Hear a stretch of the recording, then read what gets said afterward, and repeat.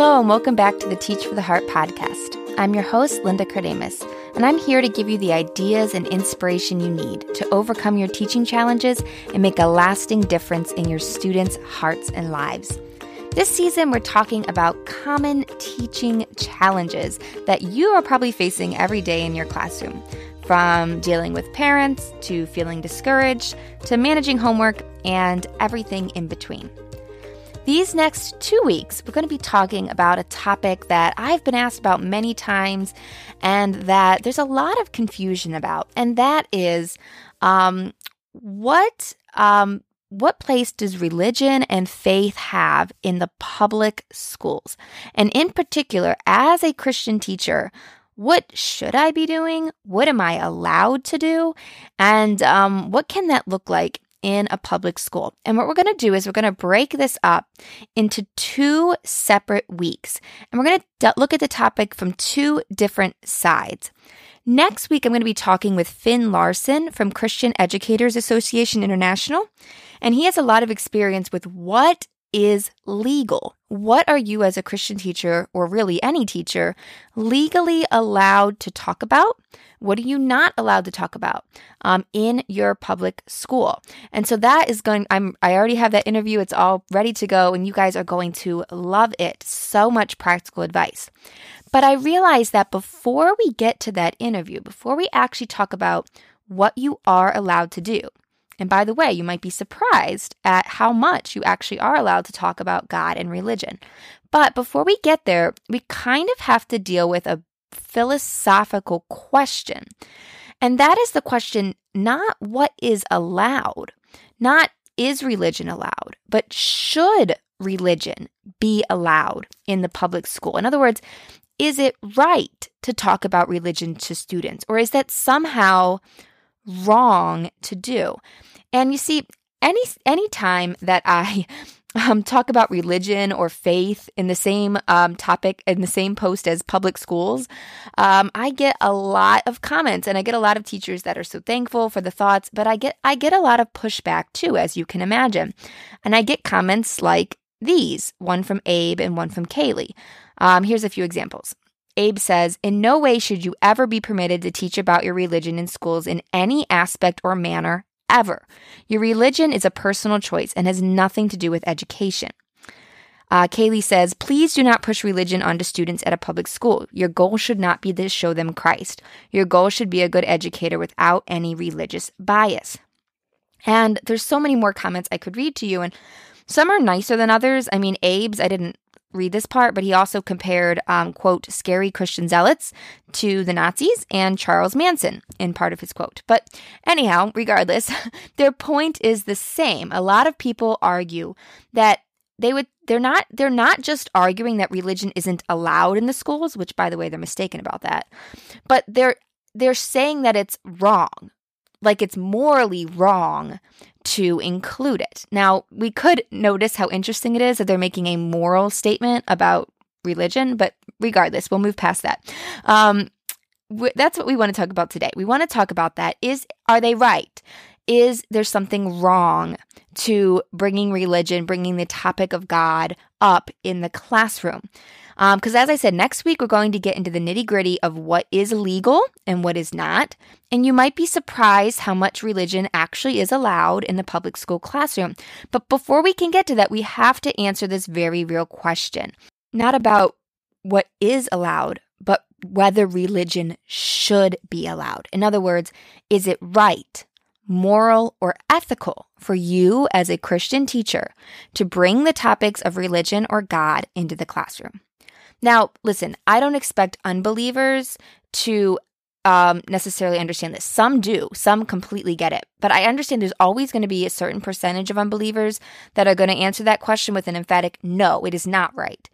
But my biggest concern is that often well-meaning Christian teachers, and maybe you're one of them, kind of get drawn into believing this same thing, believing that, God has no place in public life and that I have to keep God completely out of what I do in my public school job. And many others, and maybe this is you, maybe you're not sure about it, but you're kind of confused. You're like, I know how powerful my faith is, but I I don't think I can talk about, like, you're just very confused. Like, I don't know if that's right. What about separation of church and state? And you're just confused. And so typically, if you're struggling with this, there's two big concerns that you're focusing on, or one of these. The first is, what about the restriction of separation of church and state? And two, the idea that aren't public schools supposed to be neutral? And so we're going to dive into both of these. Once again, we're not talking this week about what is legally allowed. We're talking about the moral question of, is it right? Should it be allowed? So in other words, let's say that the laws change tomorrow and you could say anything you wanted. Should you be allowed? Would it be right for you to? That's the question we're trying to answer today. And it matters because when we talk next week and give you specific examples of things that you are allowed to do and also things you're not, but when we tell you you're allowed to do this, this, and this, you need to know, okay, not only am I allowed to do that, but it's good and right that I do that. So we've got to debunk these two objections. And so let's dive into them and kind of pick them apart here. So the first objection is about the First Amendment and separation of church and state. And it basically goes like this. The First Amendment guarantees separation of church and state. Therefore, religion in the public schools is simply unconstitutional. Now, here's the thing. It's just false for so many reasons. Oh, I know that's blunt, but those who argue this way simply don't really know their history. Or at least they have a distorted version of history, or they don't understand what the First Amendment says. So there's a couple reasons why this argument doesn't hold water. Okay, first of all, the First Amendment says nothing about keeping religion out of the government. In fact, it guarantees the free exercise of religion. Let me quote the First Amendment for you, which, by the way, this is a wonderful thing to have your students memorize if you teach history at all. It's quick and it's an important amendment we should all know. It says, Congress shall make no law respecting an establishment of religion or prohibiting the free exercise thereof, or abridging the freedom of speech, or of the press, or of the right of the people peaceably to assemble and to petition the government for a redress of grievances. So as you can see, the First Amendment says nothing about separating church and state.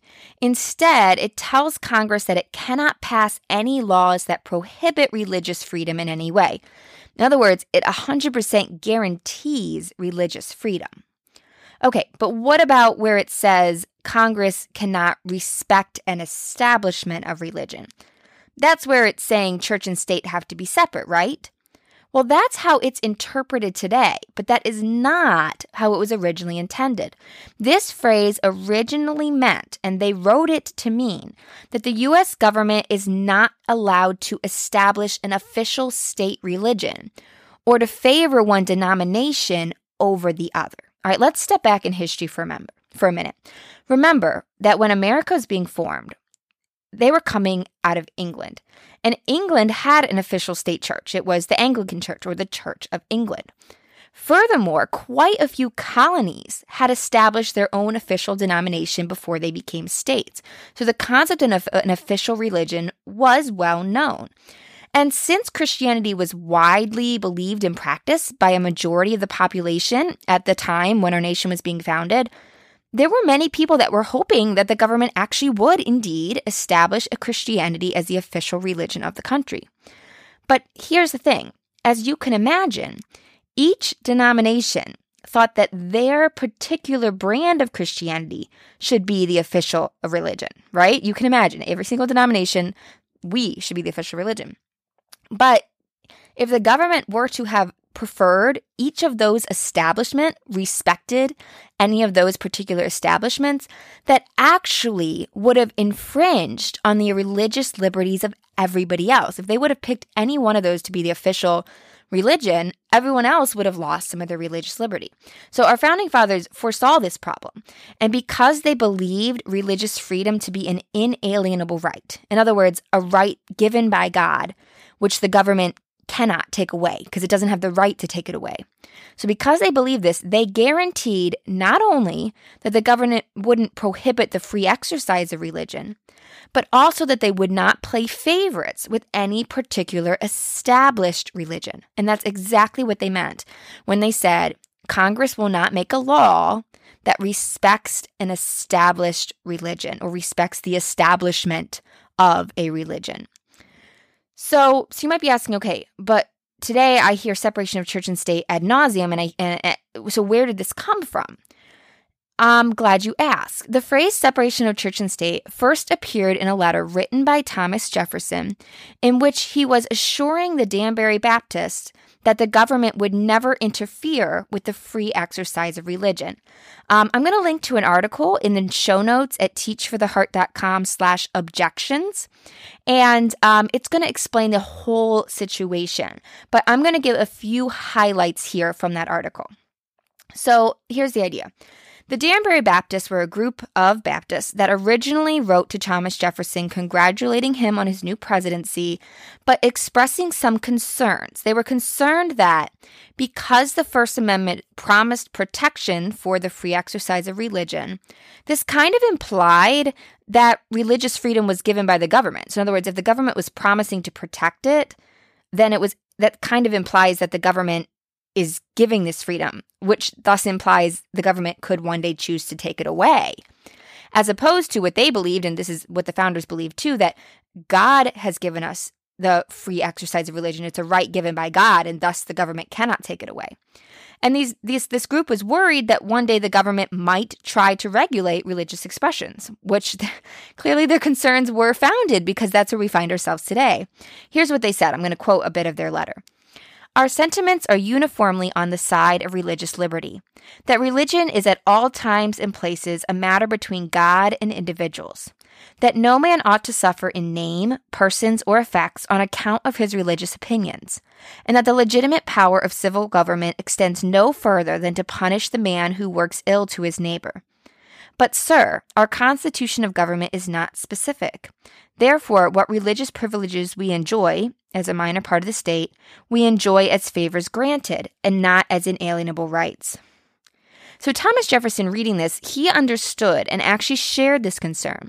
And he spoke often about how the government should not and may not interfere with the free exercise of religion.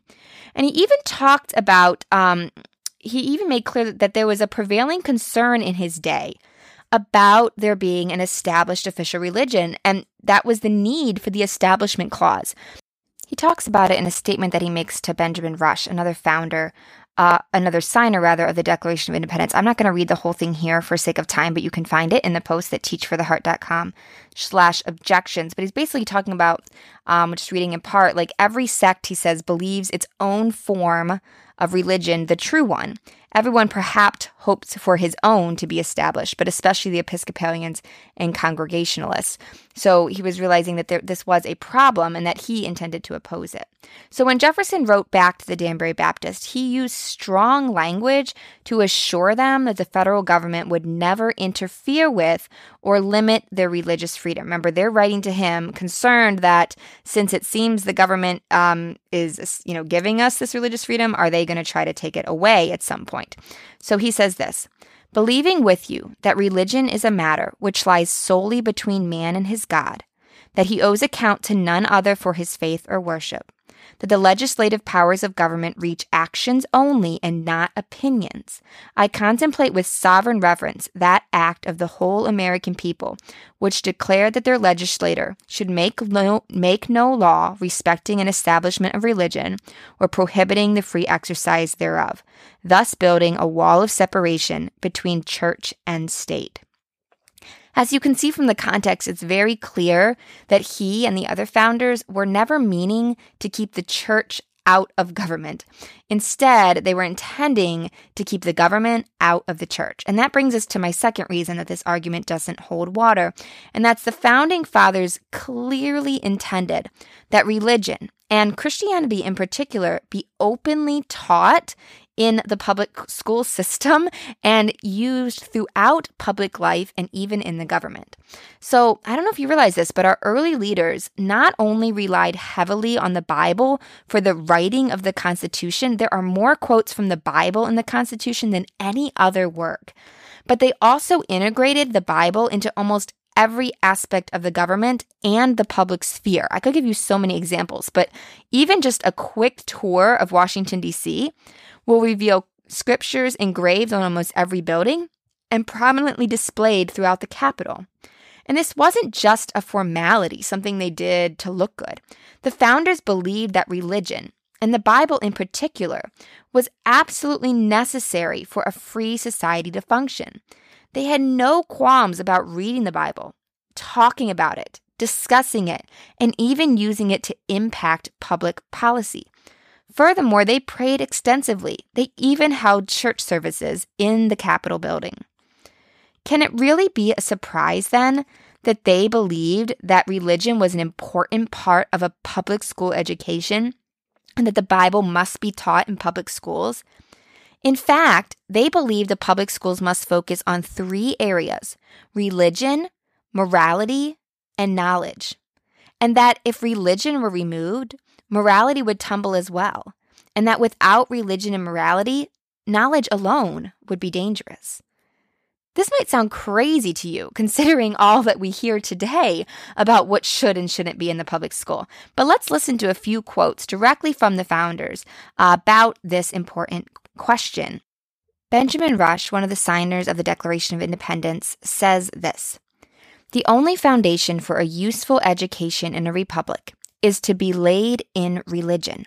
Without this, there can be no virtue. And without virtue, there can be no liberty.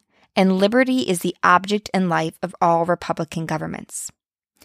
He also said, "The only way or the only means of establishing and perpetuating our Republican forms of government is the universal education of our youth in the principles of Christianity by means of the Bible.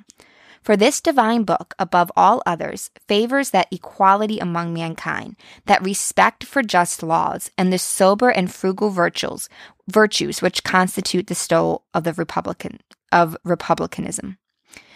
And he's not talking about republicanism there as Democrat and Republican. He means the republic. In other words, American or democratic form of government. Fisher Adams, he's the one that actually wrote the First Amendment. He framed it, says this: "Our liberty depends on our education, our laws, and habits. It is founded on morals and religion, whose authority reigns in the heart, and on the influence all these produce on public opinion, before that opinion governs rulers." And finally, I have one more from Daniel Webster, an early lawyer and senator. He said, "If we and our posterity reject religious instruction and authority, violate the rules of eternal justice, trifle with the injunctions of morality, and recklessly destroy the political constitution which holds us together, no man can tell how sudden a catastrophe may overwhelm us, that shall bury all our glory in profound obscurity." I have way more examples. I link rather to an article with way more examples, once again at teachfortheheart.com/objections. But clearly you can tell from just these even few examples this is just a few of so many quotes, that the founders intended religion to be key as the curriculum of the public schools and to be a key part of education. So clearly, if they intended that, then they did not write the First Amendment to keep it out. As I said, Fisher Adams was the framer of the First Amendment, and he talks about how our education is founded in morals and religion. So religion in the public school is not prohibited by the First Amendment. It was never considered unconstitutional until the 1960s, when the Supreme Court declared it to be so. And actually, contrary to popular belief, they didn't actually declare all religion to be unconstitutional, only the establishment of religion. But as I said, we'll get into that next week. For right now, we're discussing what is not allowed, but what is morally, ethically, and historically right. And I hope that you will see, the reason I've gone through all this history is that you will see that there is no need, no viable grounds to object to religion in the public schools because of the Constitution. And I hope that we as Christian teachers will be careful what language we use about this in the future. Never find yourself saying, we can't talk about religion in the public schools because of the First Amendment or because of the separation of church and state. That lends credence to the fact that this is somehow wrong. Instead, use language that is correct and accurately portrays what really happened. I say something like, you cannot You can't preach the gospel in the classroom because the courts have interpreted the First Amendment in this way. And that's really what happened. The courts interpreted the First Amendment as meaning something that it wasn't originally intended to. And so, as we'll talk next week, there are laws of the land, but they're based on an interpretation of the First Amendment. They're based on or another thing I like to say is the courts have declared this unconstitutional, but I never say this is unconstitutional because at its core, it is not. It has been declared so by the courts, but it never was when you look at the original Constitution. Okay, off my soapbox. Objection number 1, we just talked about, separation of church and state. Objection 2 is the concept that public schools are supposed to be neutral. So whenever I talk about being a testimony for Christ in the public school system, I inevitably get pushback about how public schools are supposed to be neutral. And this pushback obviously comes from non-Christians, but it comes from Christians as well. And maybe you're struggling with this. Now, we could spend time arguing based in part on what we just discussed up to this point, that maybe public schools actually shouldn't be neutral. But for sake of time, we're not even going to go there. For now, let's just assume that it would be great if public schools were neutral. So let's accept that premise for now and just look at it. Okay, so here's the question. If public schools are supposed to be neutral, is it truly neutral to completely ban any reference to religion? People think it is, but it's not. That is not neutral. Stick with me for a minute. In schools, we teach students academics, yes, but we also try to teach students how to be good learners, good citizens, and eventually good employees or good business owners or good parents and good bosses, right? It's not just about the academics. We want to teach them to be kind, fair, honest, ethical, and understanding, right? That character education is a big focus of what we're doing. But if God and religion are not allowed into the picture, then what we're saying is that we can teach students to be good without God. That is the premise, basically, of the public schools. We can teach students how to be good citizens, good people we don't need God for that. We don't need God to be moral. We don't need God to have a fulfilled life. But here's the thing. That, my friend, is the very definition of secular humanism. Look it up. The definition of secular humanism is the belief that humanity is capable of morality and self-fulfillment without belief in God. So, the premise of the public schools, by removing religion completely, is, by definition, secular humanism. Because here's the thing, you can't just remove God out and say now everything's neutral. When you remove God out, you're now making a new value statement. You're now saying we don't need God to do these things. And that right there is its own worldview or way of seeing things, its own way of interpreting human difficulties. It's its own philosophy. It's its own belief system or religion even, if you will.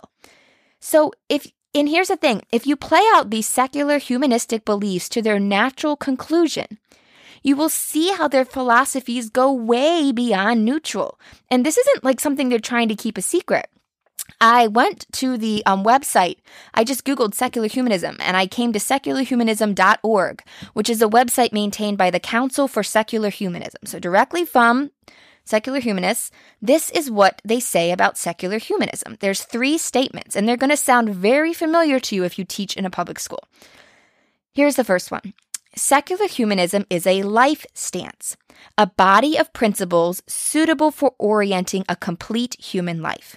As a secular life stance, secular humanism incorporates the Enlightenment principle of individualism, which celebrates emancipating or freeing the individual from traditional controls by family, church, and state, increasingly empowering each of us to set the terms of his or her own life. Do you see how that's a belief system? They're not trying to hide it. It's a belief system. Here's the second thing they say. Secular humanism is philosophically naturalist. It holds that nature, the world of everyday physical experience, is all there is, and that reliable knowledge is best obtained when we query nature using the scientific method. Naturalism asserts that supernatural entities like God do not exist and warns us that knowledge gained without appeal to the natural world and without impartial review by multiple observers is unreliable. In other words, something that you believe, something that happens by faith is unreliable. That is a belief. That is an assertion of a philosophy. And finally, they say secular humanists hold that ethics is consequential, to be judged by results. This is in contrast to so-called command ethics, in which right and wrong are defined in advance and attributed to divine authority. No God will save us, declared Humanist Manifesto 2. We must save ourselves. Secular humanists seek to develop and improve their ethical principles by examining the results they yield in the lives of real men and women. In other words, what they're saying is that we don't believe that morality and ethics comes from a divine source. And so we believe that what is right just depends on how things work out. So if things work out well, it's right. If this practice make things turn out poorly, it's wrong. So in other words, we get to decide what's right and wrong. And if you've been teaching in the public school for not, I'm betting you that these philosophies sound really familiar because they are integrated into the public schools and because they have to be. If you take God out, this is all that's left. And here's the question, is that neutral? It is most certainly not neutral. That is not a neutral belief. Secular does not mean neutral. And so this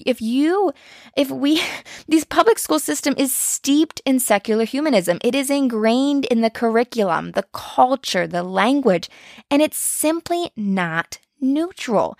It's just not. So what am I saying? My point is that if we could truly, if it were possible to just take out the topic of God and religion, and what was left would be true neutrality, then maybe that would be an idea worth considering or debating. I would still debate it, but there'd be some merit to that. But that's simply not what's happening because that's simply impossible. You can't just, God, and we know this as Christians, God is God. He created this world. You can't simply take him out of the picture and have something that works without him, without developing your own belief system that replaces him. You have to replace him with something. And so that's not what's happening. We don't have neutrality in the public schools right now. We just don't. Instead, students are being indoctrinated into a secular humanistic worldview. They are being taught a belief system. And if this mockery of neutrality were not enough to make matters worse, we as Christians know that the belief system they're being taught is 100% untrue. So I'm tired of being told that Christian teachers need to check their faith at the door and be neutral because the system is certainly not neutral. And if we as Christian teachers buy into this argument and we try to be neutral, what we're really doing, if we're not careful, in other words, I'm not saying to preach, okay? You can't do that.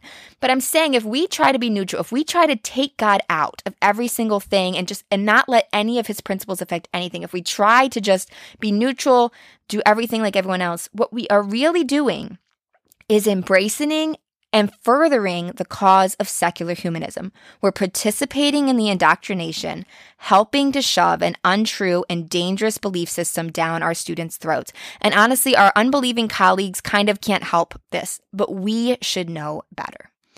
So it's simply impossible to truly be neutral. So maybe, just maybe, we should stop trying. So where does this all leave us? Am I saying you should get up in your classroom and start preaching that students need to get saved in Jesus' name?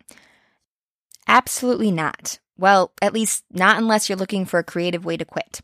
But what we needed to do, the point of this whole podcast episode, was that we needed to clear away these arguments, these objections, so that next week, when we talk about what is legally allowed in the classroom, that you're not worried, that you don't have these lingering doubts in the back of your mind, that by bringing up religion, you're somehow a scary Christian zealot like Nazis and Manson.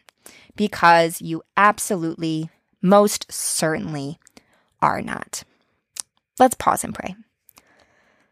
Lord, thank you so much for these Christian teachers and just for I know they have just a desire to serve you and to serve their students in the public school. And I pray that if they've been confused about some of these objections, that you will just bring these truths to their mind, that they'll seek out the truth and continue to research them until they